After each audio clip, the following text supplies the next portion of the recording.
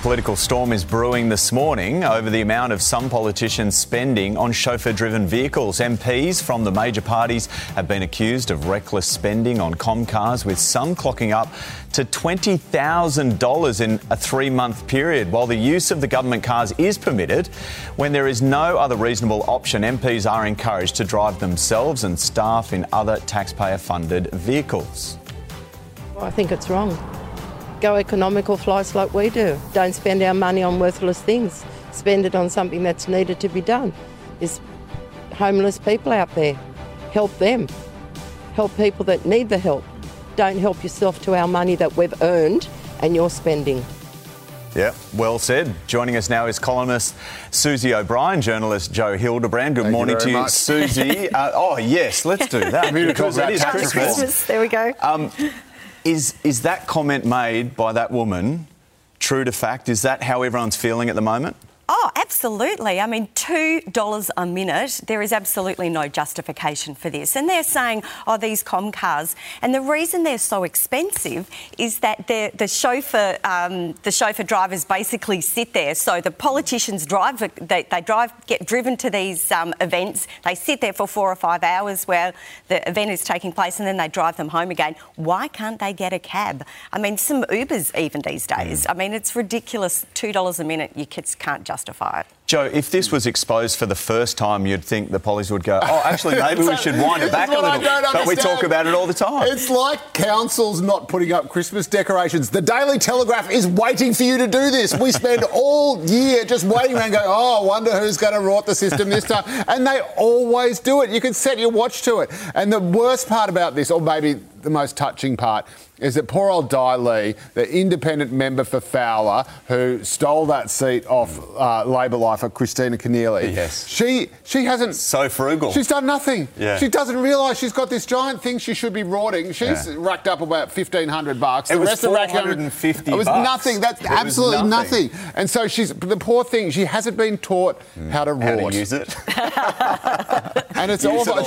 Surely when they get to Parliament House, there's an induction thing where they say, here's your expense account, here's your electoral allowance. Just get out there and rip off the taxpayer as much as you can. Some people just don't listen.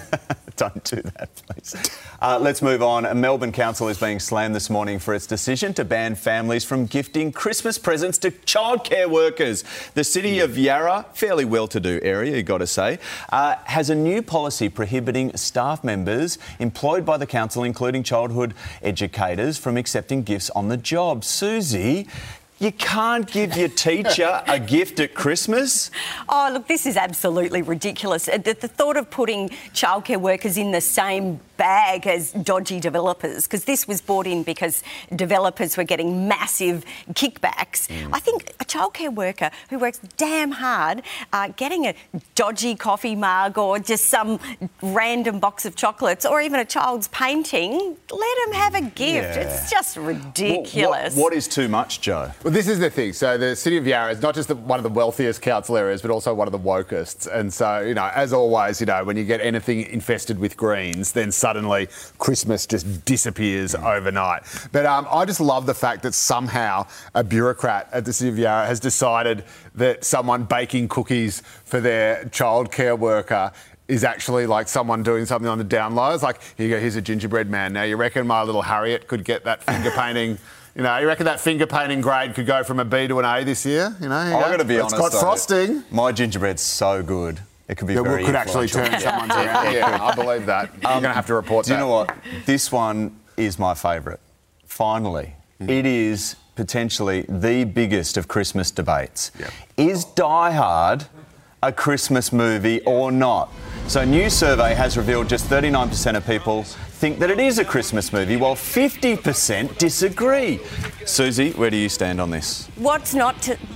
Christmas movie, you've got terrorists taking over a building, you've got A Christmas party. Very A festive. Christmas It's a Christmas party. party. He's trying to save his marriage. He's trying to save the building. He's trying to save lives. What's not Christmassy about that? Particularly when he's hanging off a fire hose saying, I've got a machine gun. Ho, ho, ho. That's the line of the movie. If that doesn't say Christmas, what does? That's right. Joe, maybe the debate needs to be, is it a family Christmas movie? Absolutely it is. Absolutely. And it's an efficient Christmas movie as well. Who needs three wise men when you've just got one bloke who can get the job done? That's right. You know? John McClane. Who is John McClane? That's right. Yeah, no, Bruce Willis in a white singlet. That's all I need at Christmas. That's right. Thank you so much. If Yippee-ki-yay isn't... Yeah, don't have to finish that I off. won't finish that sentence. No, please don't. Joe, thank you so much. Susie, Thank thanks you. so much for the whole year. Merry Christmas. Thank you. Hope you enjoy it with you and your God love family. you. You too. Happy Yeah, Christmas. thanks, guys.